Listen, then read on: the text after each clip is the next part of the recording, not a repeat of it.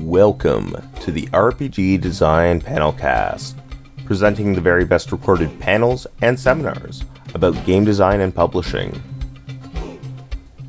These panels have been made possible thanks to the kind contributions of the panel speakers at Metatopia 2023. Episode 357, Spinning a Relationship Web. Hosted by Jason Pitt, Jennifer Adcock, Brendan Taylor, and Olivia Montoya.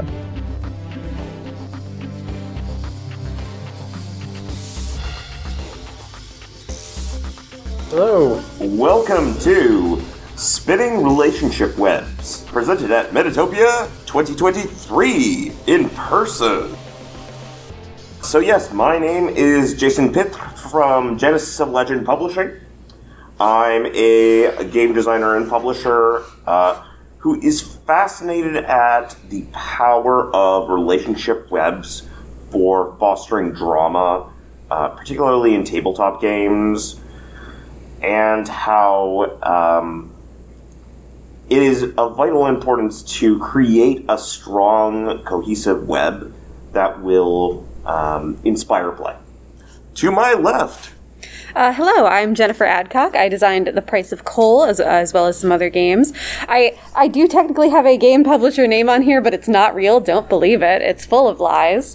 So I'm not representing a company here today. I'm just representing myself and my love of exploring relationships through games and using relationships to explore a broad range of topics. And to my left... Brendan Taylor. I'm a game designer. My company is called Galileo Games. I've designed a number of games, including Bulldogs, Mortal Coil, and How We Came to Live Here, which is going to be most relevant to this one because it has a relationship building mechanic in it. And I'm just excited to talk about this topic. So. Hi, I'm Olivia Montoya. I have been writing LARPs to some degree since 2013 and have participated in multiple group LARP writing events that involve this sort of like character web building. I did 2 of these in college, and it was essentially writing a game with between 15 and 20 characters with a group of like 3 to 5 people writing it in a week and putting it on the week after that. Nice. And I did that twice. And also we were learning version control software because we were writing it in LaTeX. Oh my! I mean, this was Stanford University. We had enough nerds who were interested in doing it. And we were using materials from the MIT Assassin's Guild, which goes back to the early 80s. Oh, God. And is one of the longest continuously running LARP organizations in the world.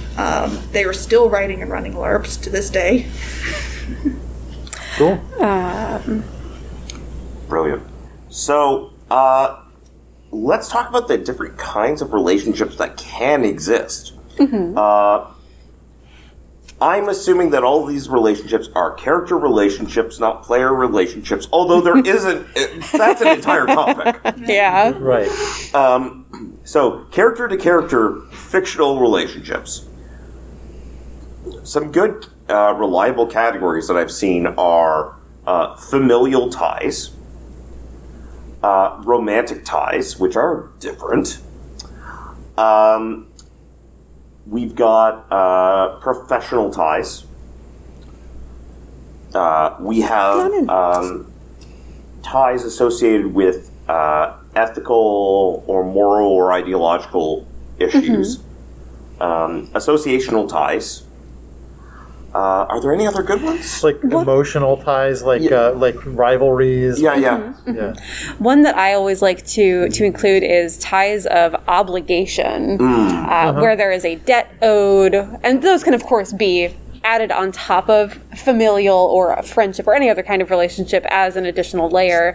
But I think ties of obligation, where like we both owe something to someone else, and so that has bound us together. The obligation being the main link there, I think, is also very interesting. Mm-hmm. Yes. Teacher, student, mentor, mentee. Yes. Yeah, I would count that under probably professional, but yeah. But yeah, no. But also academic, not. True, academic yeah. It is kind of actually its a real own thing. strong. True. Yeah. Like mentorship, Yeah. mentor mentee. Yeah, no, there's a lot there. Shared trauma. Oh boy, There's a whole level there. Yes. trauma bonding. Yay! The worst and best kind.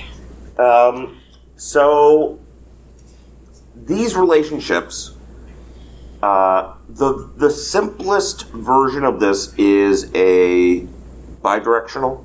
Like it is a single relationship between two people. We are siblings. Yeah. We both have the exact same relationship, siblings. We know exactly what that is. And those are pretty clean to establish.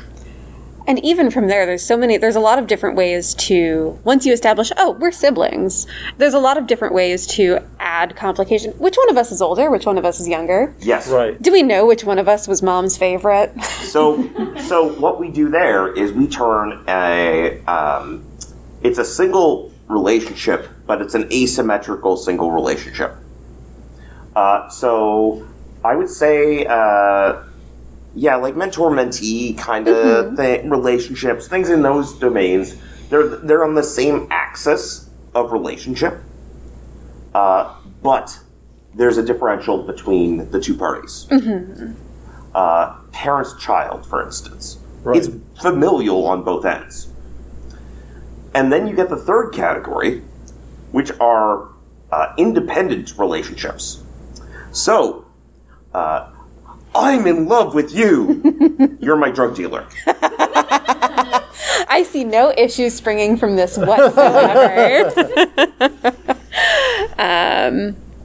Yeah, and that kind of I think there's a difference to be explored there where, there's ties that you can't really escape from. If we're parent and child, we can renounce each other, you can disown me, anything like that. But you can't really escape the fact that we are parent and child. Yeah. That's a pretty immutable fact. There's immutable relationships and there's mutable ones, which I think is sort of where I was trying to go with that. But, you're in love with me. I'm your drug dealer. There's a lot of different directions that can go. And I think you need a mix of both in a strong relationship web of things that can change and things that can't. Yeah. No, I agree with that. And things that are asymmetrical is also, it adds a lot of dramatic tension. So, yeah. So one of the other points, I feel like we're just going very quickly on the survey, but let's do that and then dig into more specifics. Okay. So one distinction that I saw Jason Morningstar present online was stable versus unstable. So a stable relationship, parent-child, we are going to maintain parent-child relationship. Fantastic, that's great. An unstable one is love drug dealer. Because that's not a thing that is likely to be lasting forever. Something's going to go wrong there. Yeah, one way or another. Yeah. What Jason was doing was having, stable relationships with your, if there's 4 characters, stable relationships with your neighbors and an unstable one with the person across from you. So you have a mixture of these two. So you know where all the dramatic tension tends to be loaded on the unstable relationships. But then that ripples through the stable relationships. Right. So where's the drama hiding? In the unstable relationships. I think that ripple effect is really important where, let's say, we have these stable relationships of being siblings.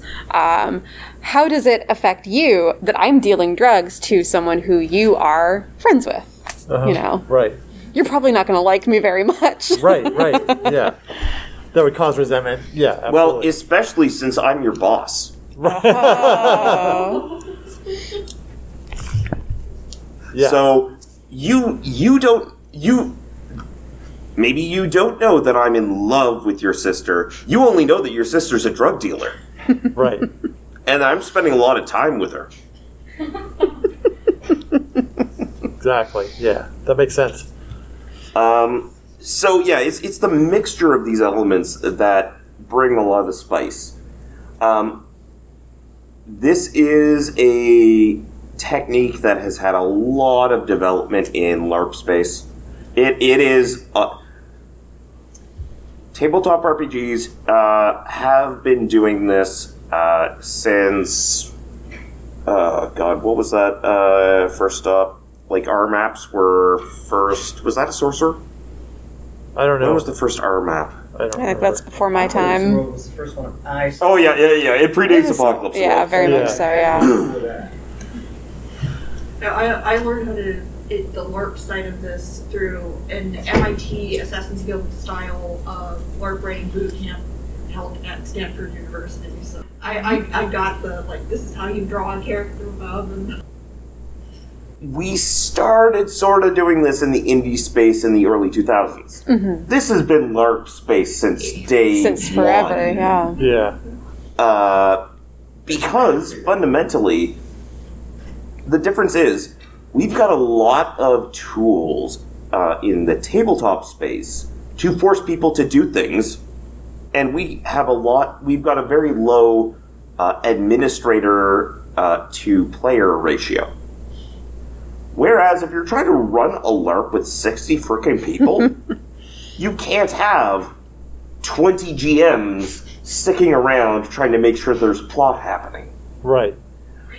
for 60 people.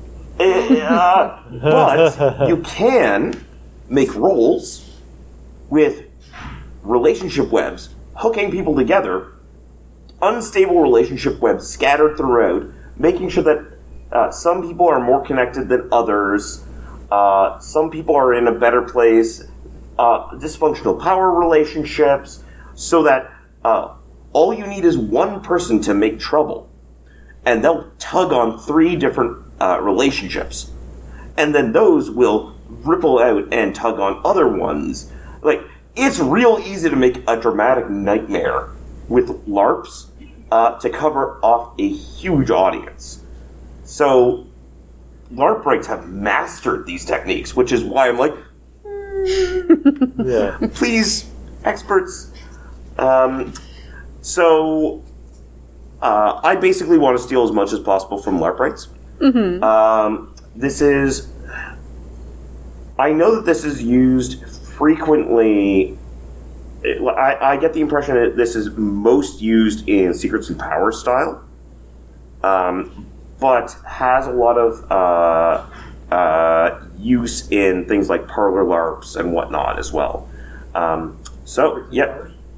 Secrets and Powers, please. That's my bread and butter. The Secrets and Powers are games where characters are pre-written so that they have these pre-written established connections, goals, things that they need from other characters. It's balanced in such a way to mean that not everyone can reach their goals because there's not enough resources for that, and so a lot of people's goals are mutually exclusive. But generally, it's called Secrets and Powers because there's secret information, secret from both players and characters, unless it is revealed in play. And characters often have abilities they can use to affect the outcome of different actions and other things in the game. Thank you. Yeah, so definitely stealing from LARP rights for tabletop is interesting. The thing that I personally struggle with sometimes with that, as much as I try, is scale. Where again, in a LARP, you may have 5 people, you may have 60, you may have 600. No, I don't think so. But whereas in a tabletop group, we tend to keep those pretty contained. Not to say that people do not do incredibly huge tabletop games, because they certainly do. But I think typically we're seeing capping out at 6, 7. And I think one of the things that is important to keep in mind is keeping things to that scale in the tabletop space, where, you're not getting into factions, let's say, like you might in a LARP, where you have different political affiliations where, we're brother and sister, you're boss and employee, but also the two of us are part of this political organization with a bunch of other people. And I think that's something that's very hard to bring into the tabletop space is faction play. In those relationship webs as a complicating level. Yeah, generally because of the number of players that you've got. But yeah, so I feel like the cool thing about the tabletop stuff is you can create like lots of tension in a very small space. The small area means that almost every character can have a tie to almost every other character. Which is an advantage in tabletop. Absolutely, yeah. Yeah, so I will frequently map out, for this convention game, there are 5 characters. Each of them has a relationship with each of the other characters. So let's go see how all of these individual relationships line up. Mm-hmm. And that will give you a pretty solid, tight web. But sometimes it's important to have gaps and have disconnects. One of the... I was playtesting a LARP playing in one of Jason Morningstar's LARPs, and it had a fun system where the organizing principle was you were all in families. And, there were like 5 different families who were involved at working at this factory.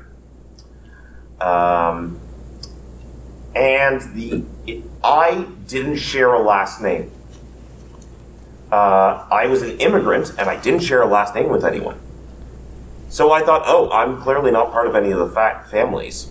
So I just sat in a corner, and I had 5 families, and I was the immigrant who didn't have a family. Mm-hmm. I was actually supposed to be one of the families. I was marrying the daughter. Uh-huh. But, that was an That's a very potent dynamic moment.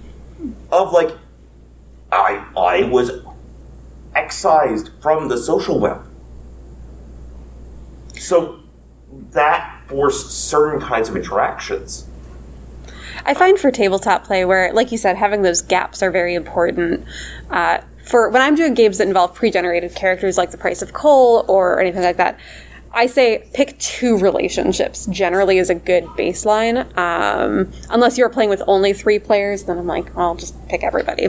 But pick 2, and then you sort of see where the other ones emerge during play. Because, again, let's say we're brother and sister.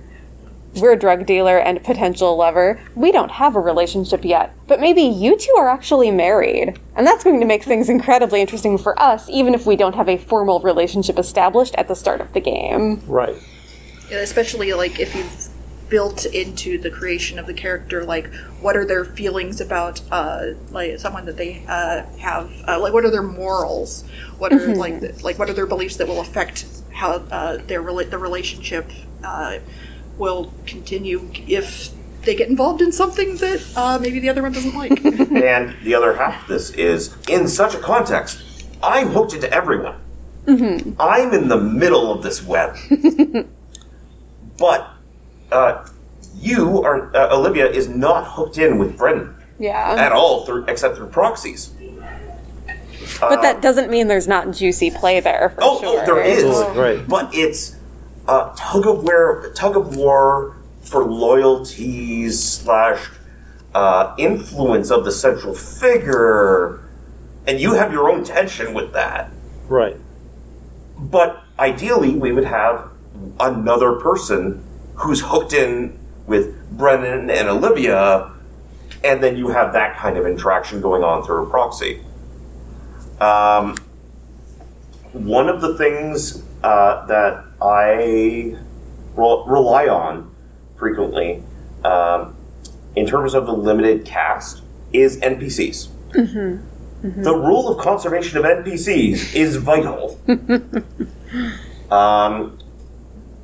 But we basically have an unlimited number of NPCs available to us in the tabletop realm because we don't need actual bodies. There's just one human who has to figure out a number of funny voices and create some interesting names.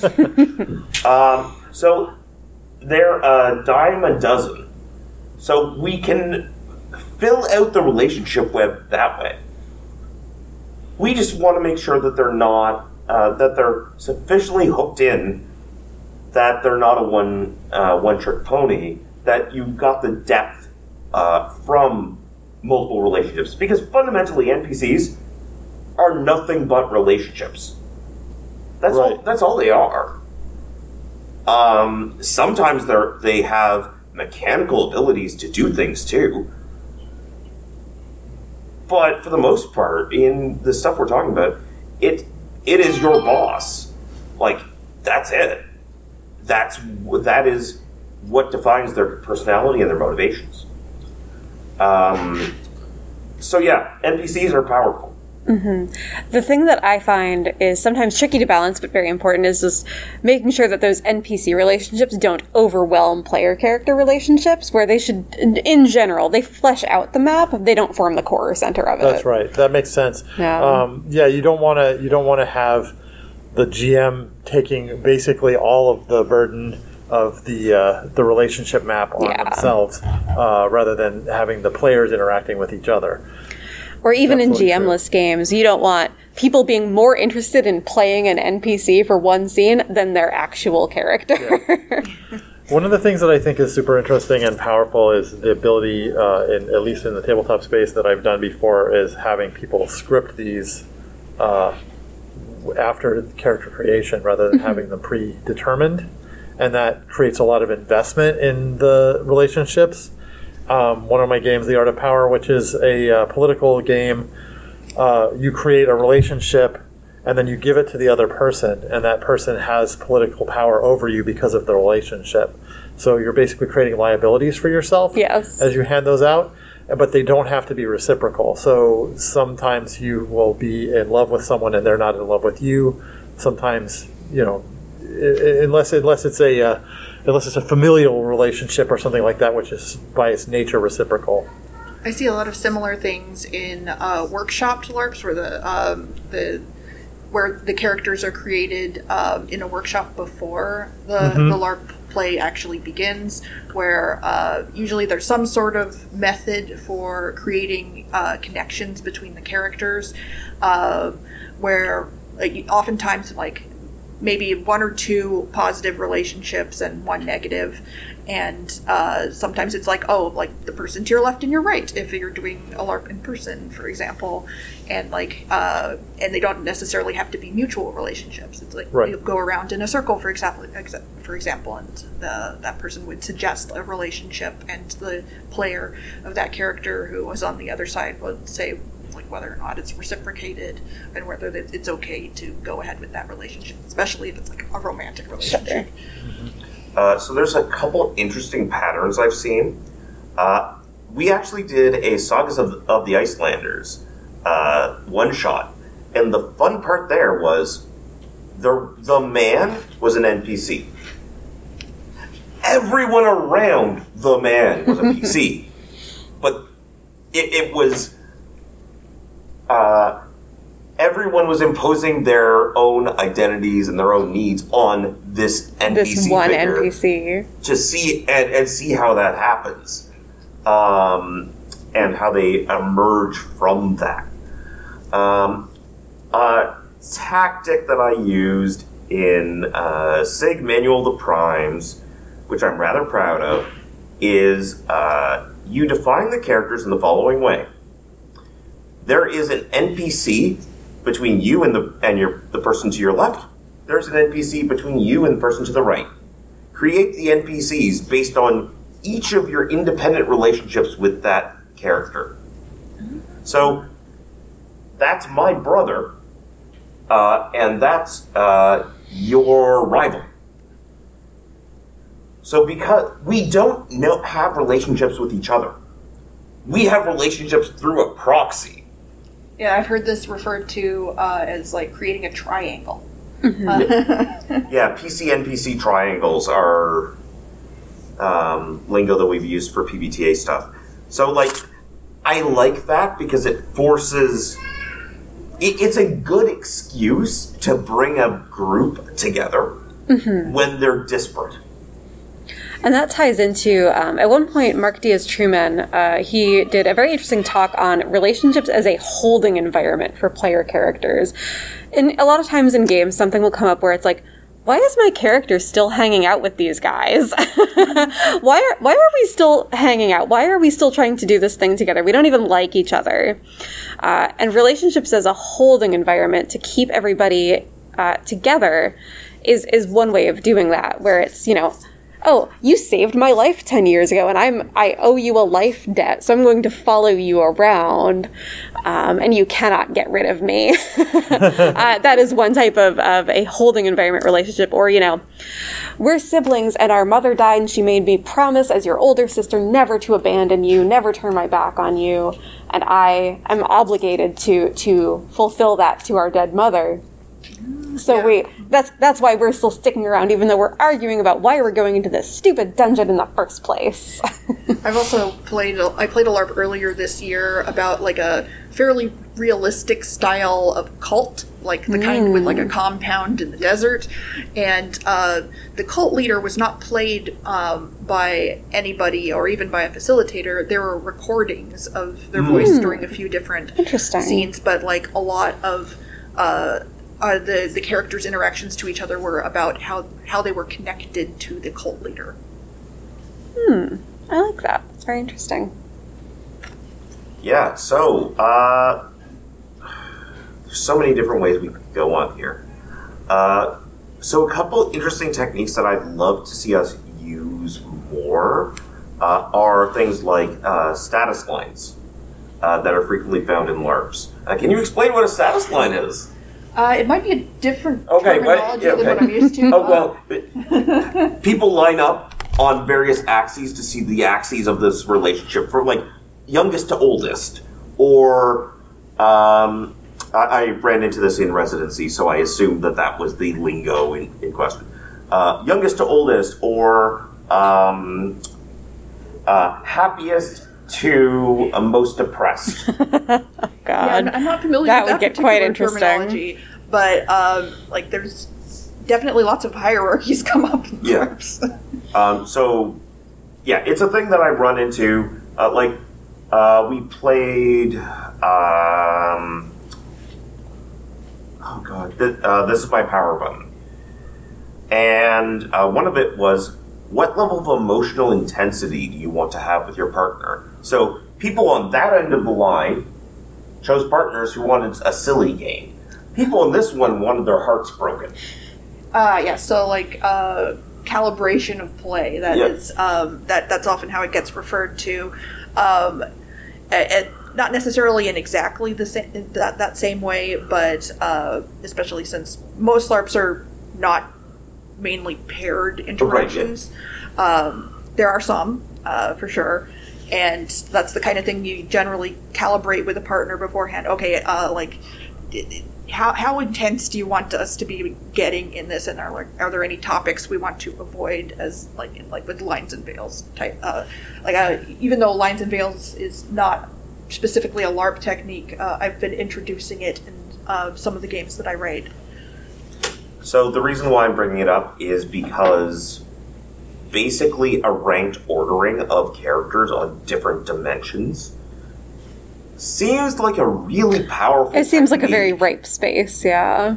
I just don't know if it's been used that much in tabletop. I haven't run into it, but Nor that doesn't have mean I. somebody didn't do it. But Yeah, maybe someone I here. have actually played in a LARP where we had one of those across the line style games that you see in college dorms, where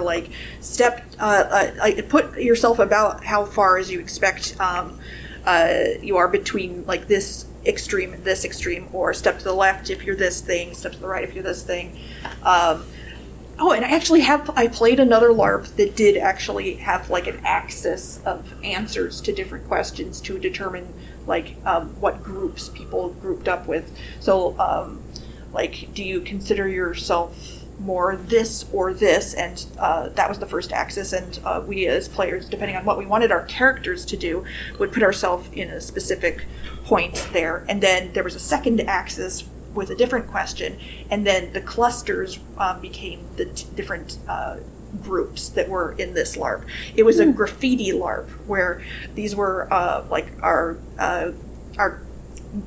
group. The groups that were created for this were the people who had similar goals and would work together to create graffiti.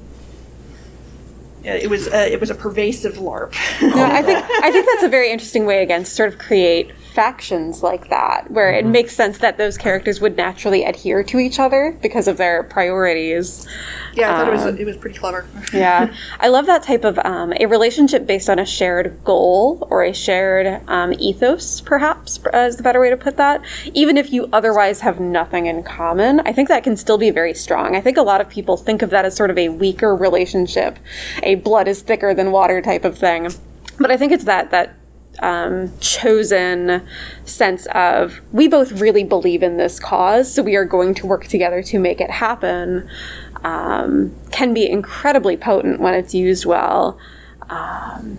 Just in the sense of, we have a very clear thing that's bringing us together that we chose, I guess is the way that I'm wrapping that up. Yeah, the graffiti game was like exactly about the experience of being a bunch of very different people who other than their shared like ideology, like they were very different people, but the ideology was the thing that they came together on in their art and collaborated and created something for the group specifically. One of the things that I did with The Price of Coal, which is about a coal mining union, as well as their relationships with the town folk in the town that they are in, there are 6 coal miner characters. Their affiliation is just that they are in the union together. They are in this cause for better or for worse. Hopefully for better. But they also each have a relationship with a townsperson, a spouse, a parent, a sibling, something like that, who all have relationships with each other. And I think one of the interesting things you can do with that is, again, tugging on those alliances where you can say, hey, spouse, I'm so sorry that I have this thing I have to do for the union. My union boss says this is the course of action that we are taking and I'm following this. And my spouse is going to go talk to his spouse and be like, fucking excuse me, what did you tell my husband he needs to do? Yeah, or like, no, I forbid it. Yeah. You can't go on the strike line. I'm pregnant. Like, no. And those are fun dynamics. Yeah. There was a thing I was going to say. That was, oh yes. So for clusters, you can get some very interesting dynamics about carefully tailoring the relationships of people that are in the same cluster, and then intentionally making relationships on different axes between people on different clusters. So we're the Capulets and they're the Montagues. But we're doing a star-crossed lovers relationship that's causing all sorts of tension. This gets really fun in LARPs, especially where there's like a few different main factions that are like vocally, like publicly against each other.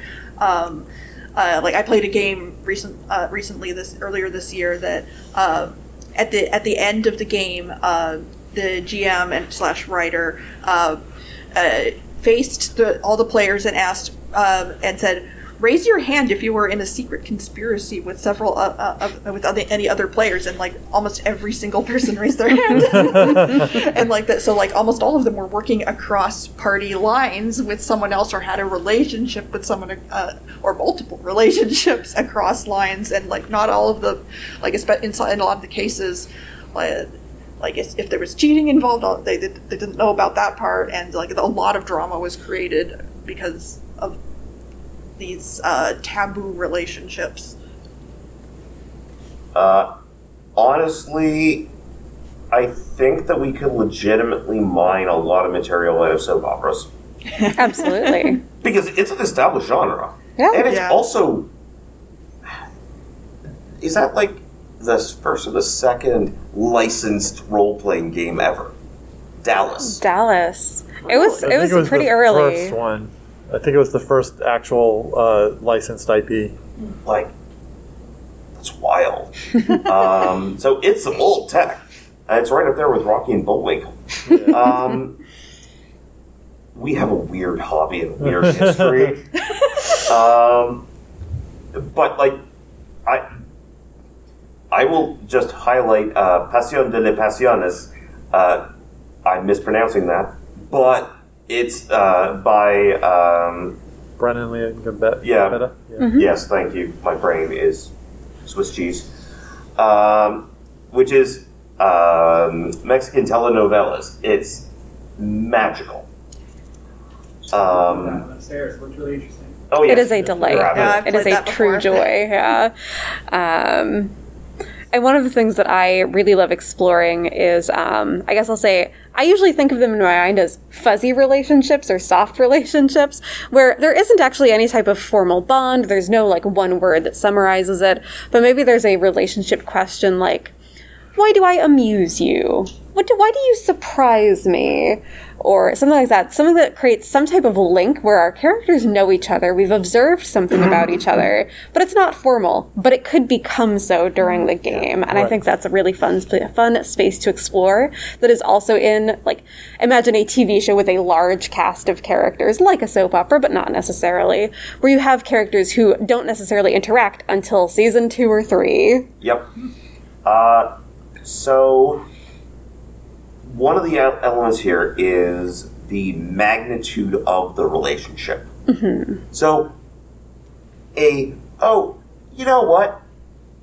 I like your sense of humor. Mm-hmm. Is a very low magnitude relationship. I would do anything and kill the president of Zimbabwe for your love.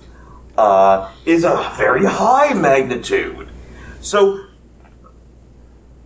paying attention to the length of this vector, basically, is another important element for us to consider. So, what are let's talk and think about what are these different elements. So, we have the extent of the relationship. Mm-hmm. We have it. Is it positive or negative?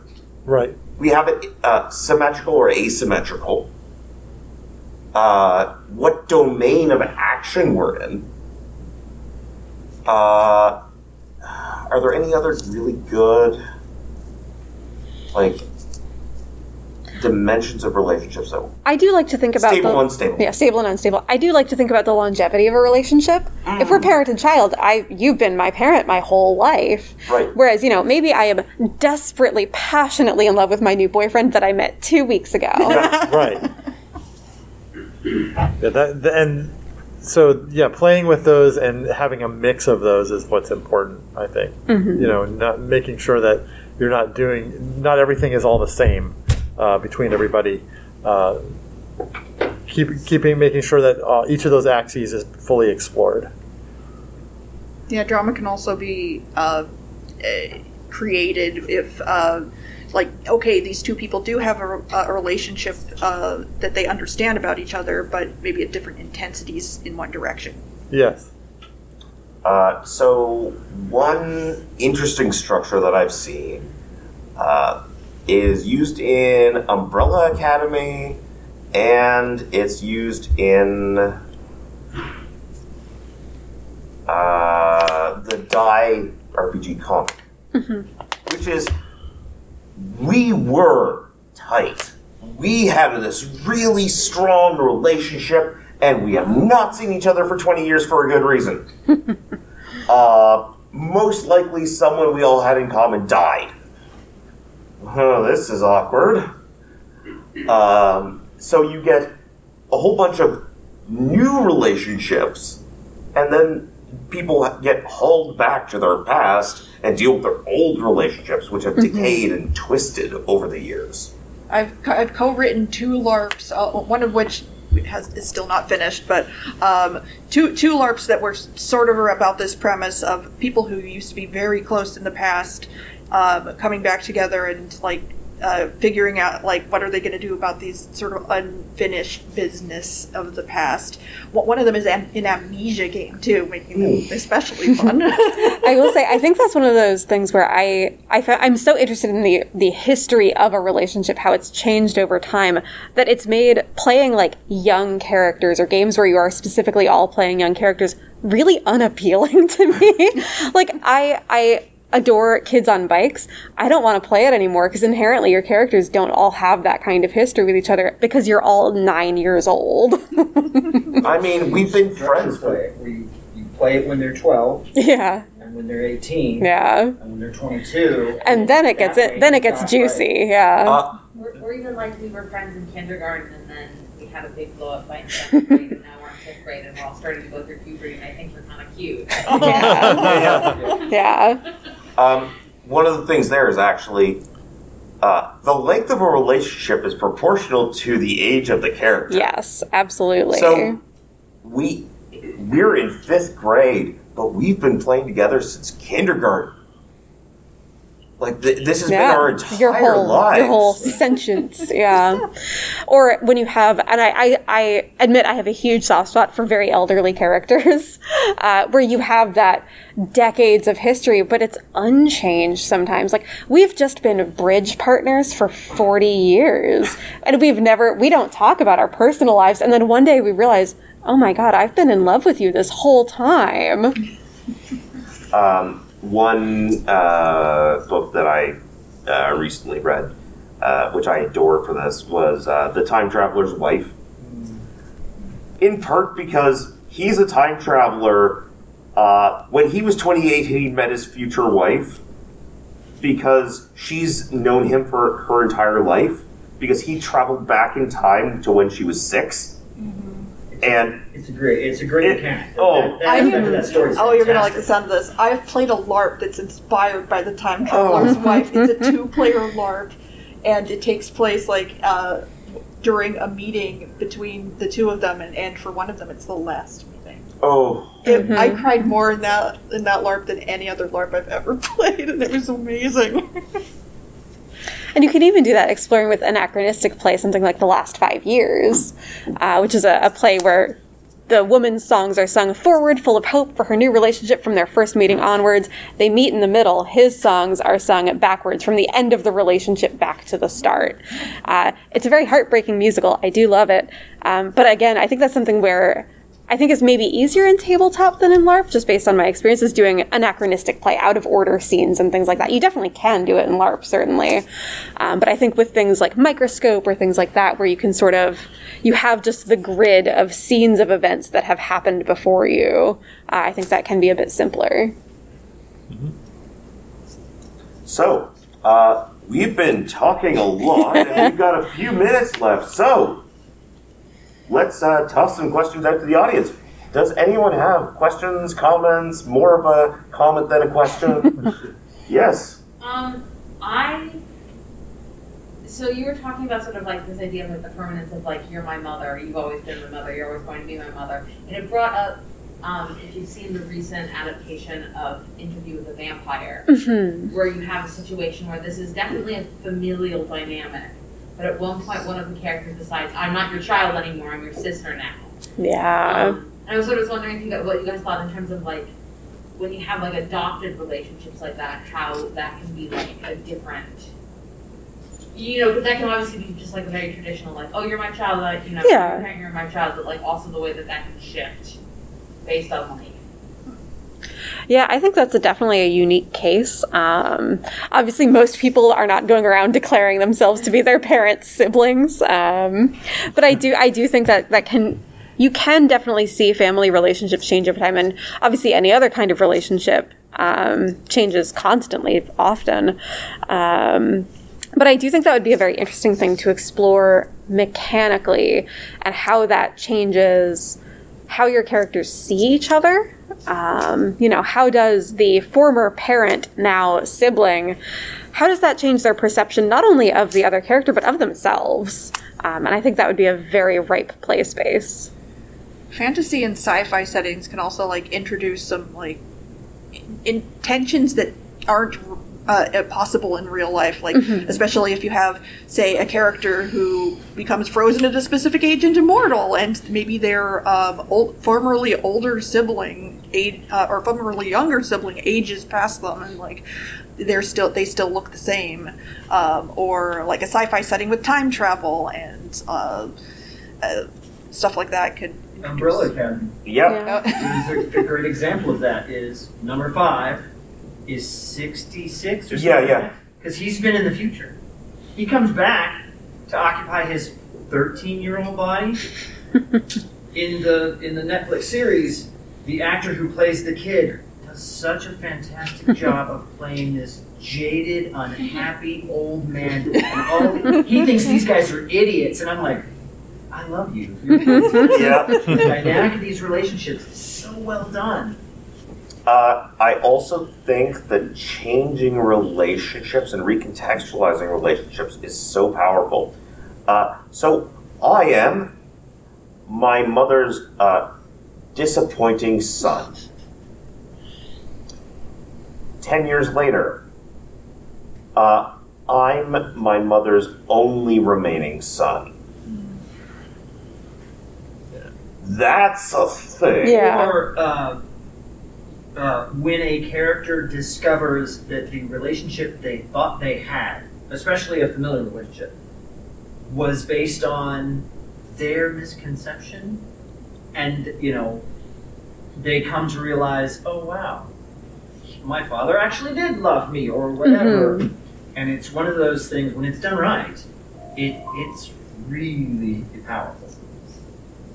Yeah, I've seen great use of like contingency envelopes for things like that in some in some LARPs where like, oh, you're like where that's like the peak of their arc with that relationship, or they've spent the entire time thinking like, oh, this person hates me, or this person did a horrible thing, and only for them to discover I was totally wrong, and right. it may be too late to do anything about it if they want it at war. Or there might still be just enough time to do something about that before the game ends. I want to say the Three Musketeers LARP was one of the goals for several characters was to win the heart of whoever they were. Can't remember. And each person had different criteria to win the heart. And it was everyone was kind of, even if they weren't part of that plot, they were focused on, how well are you guys doing? How's it going? What's going on? And then each heart, when you opened, because it was a prop, when you opened it, it kind of revealed what, and there was a lot of romance plots and a lot of, open the heart and oh yay, and a lot of excitement. And when that main plot finally came to a conclusion and one of the musketeers won that person's heart, and they opened it, and it was a black heart on the inside. It killed almost all of us. We were like, oh my god, she's a terrible person. I do like when you can get outside parties invested in a relationship in a game. I caution balance with that, where you don't necessarily want one PC to be the main character of a game, unless occasionally sometimes you do. It depends, yeah. But no, I think that's yeah. I do think that's very juicy, where you can have outside parties who are perhaps meddling in a relationship or interfering to change the outcome one way or another. So there's another aspect to relationships. Sorry. No, I have a question. Okay. Well, I was curious about, since you were talking about like the secrets and powers stuff. I'm not a LARPer, but I'm designing a tabletop role-playing game where relationships are established through secrets that the characters have. And one thing that I found through playtesting was it felt like I had it played where like the secrets were secret from the other players. Like if somebody else was involved in your secret, then they would know about it, but otherwise, like other players would have access to it. And I found that made it challenging to then move the story forward in interesting ways. And so now I'm planning to playtest it as where the secrets are like known by players, but not by characters. But I'm sort of curious on your thoughts on how to. I want that to feel balanced as far as like the stakes of the secrets still feel like secrets, but also like taking into account kind of like having those relationships publicly known to players. So part of the way this works out in Secrets and Powers LARPs is that there are characters who, like, some of their goals involve digging up the other people's secrets. So, like, in some time, like, as you as a player, you know your secret is probably going to come out, and it's probably ideal if it comes out in some way. But you may not have control over when the secret comes out, but and so therefore you might want to, like, especially with, like, oh, maybe this character wants to share a secret with a specific other character, but that character, once they know the secret, could potentially spread it around elsewhere as well. So, like, drama is created, and even if you don't, your character doesn't themselves want to share the secret, someone might dig it up anyway.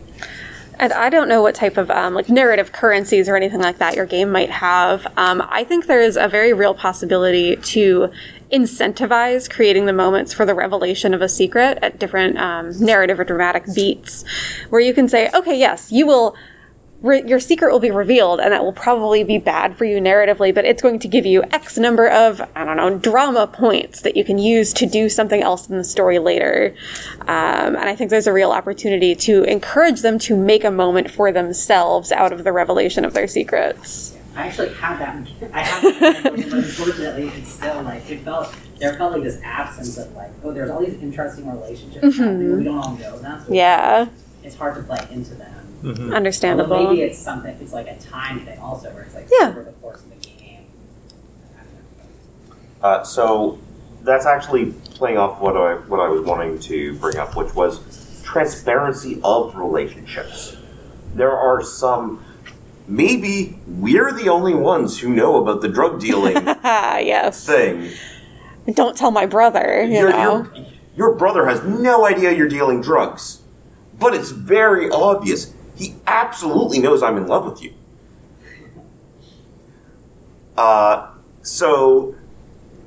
Those kinds of, some are public, some are transparent, some are not, where there's ambiguity in who knows what information. Someone lets it slip, and Yep.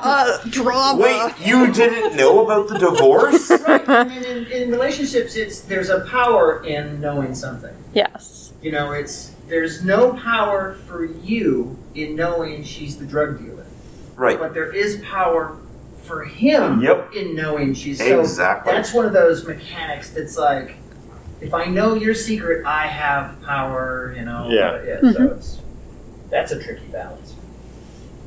So, About a time here. yeah, Oh, yes. I think we are pretty much good. So, thank you all for joining us. Thank you, everyone. This was a pleasure. Thanks for pulling me. Yeah. If anyone has any interest in talking about LARP outside of this, I am always up for talking about LARP. Are we supposed to do anything with the recording, or?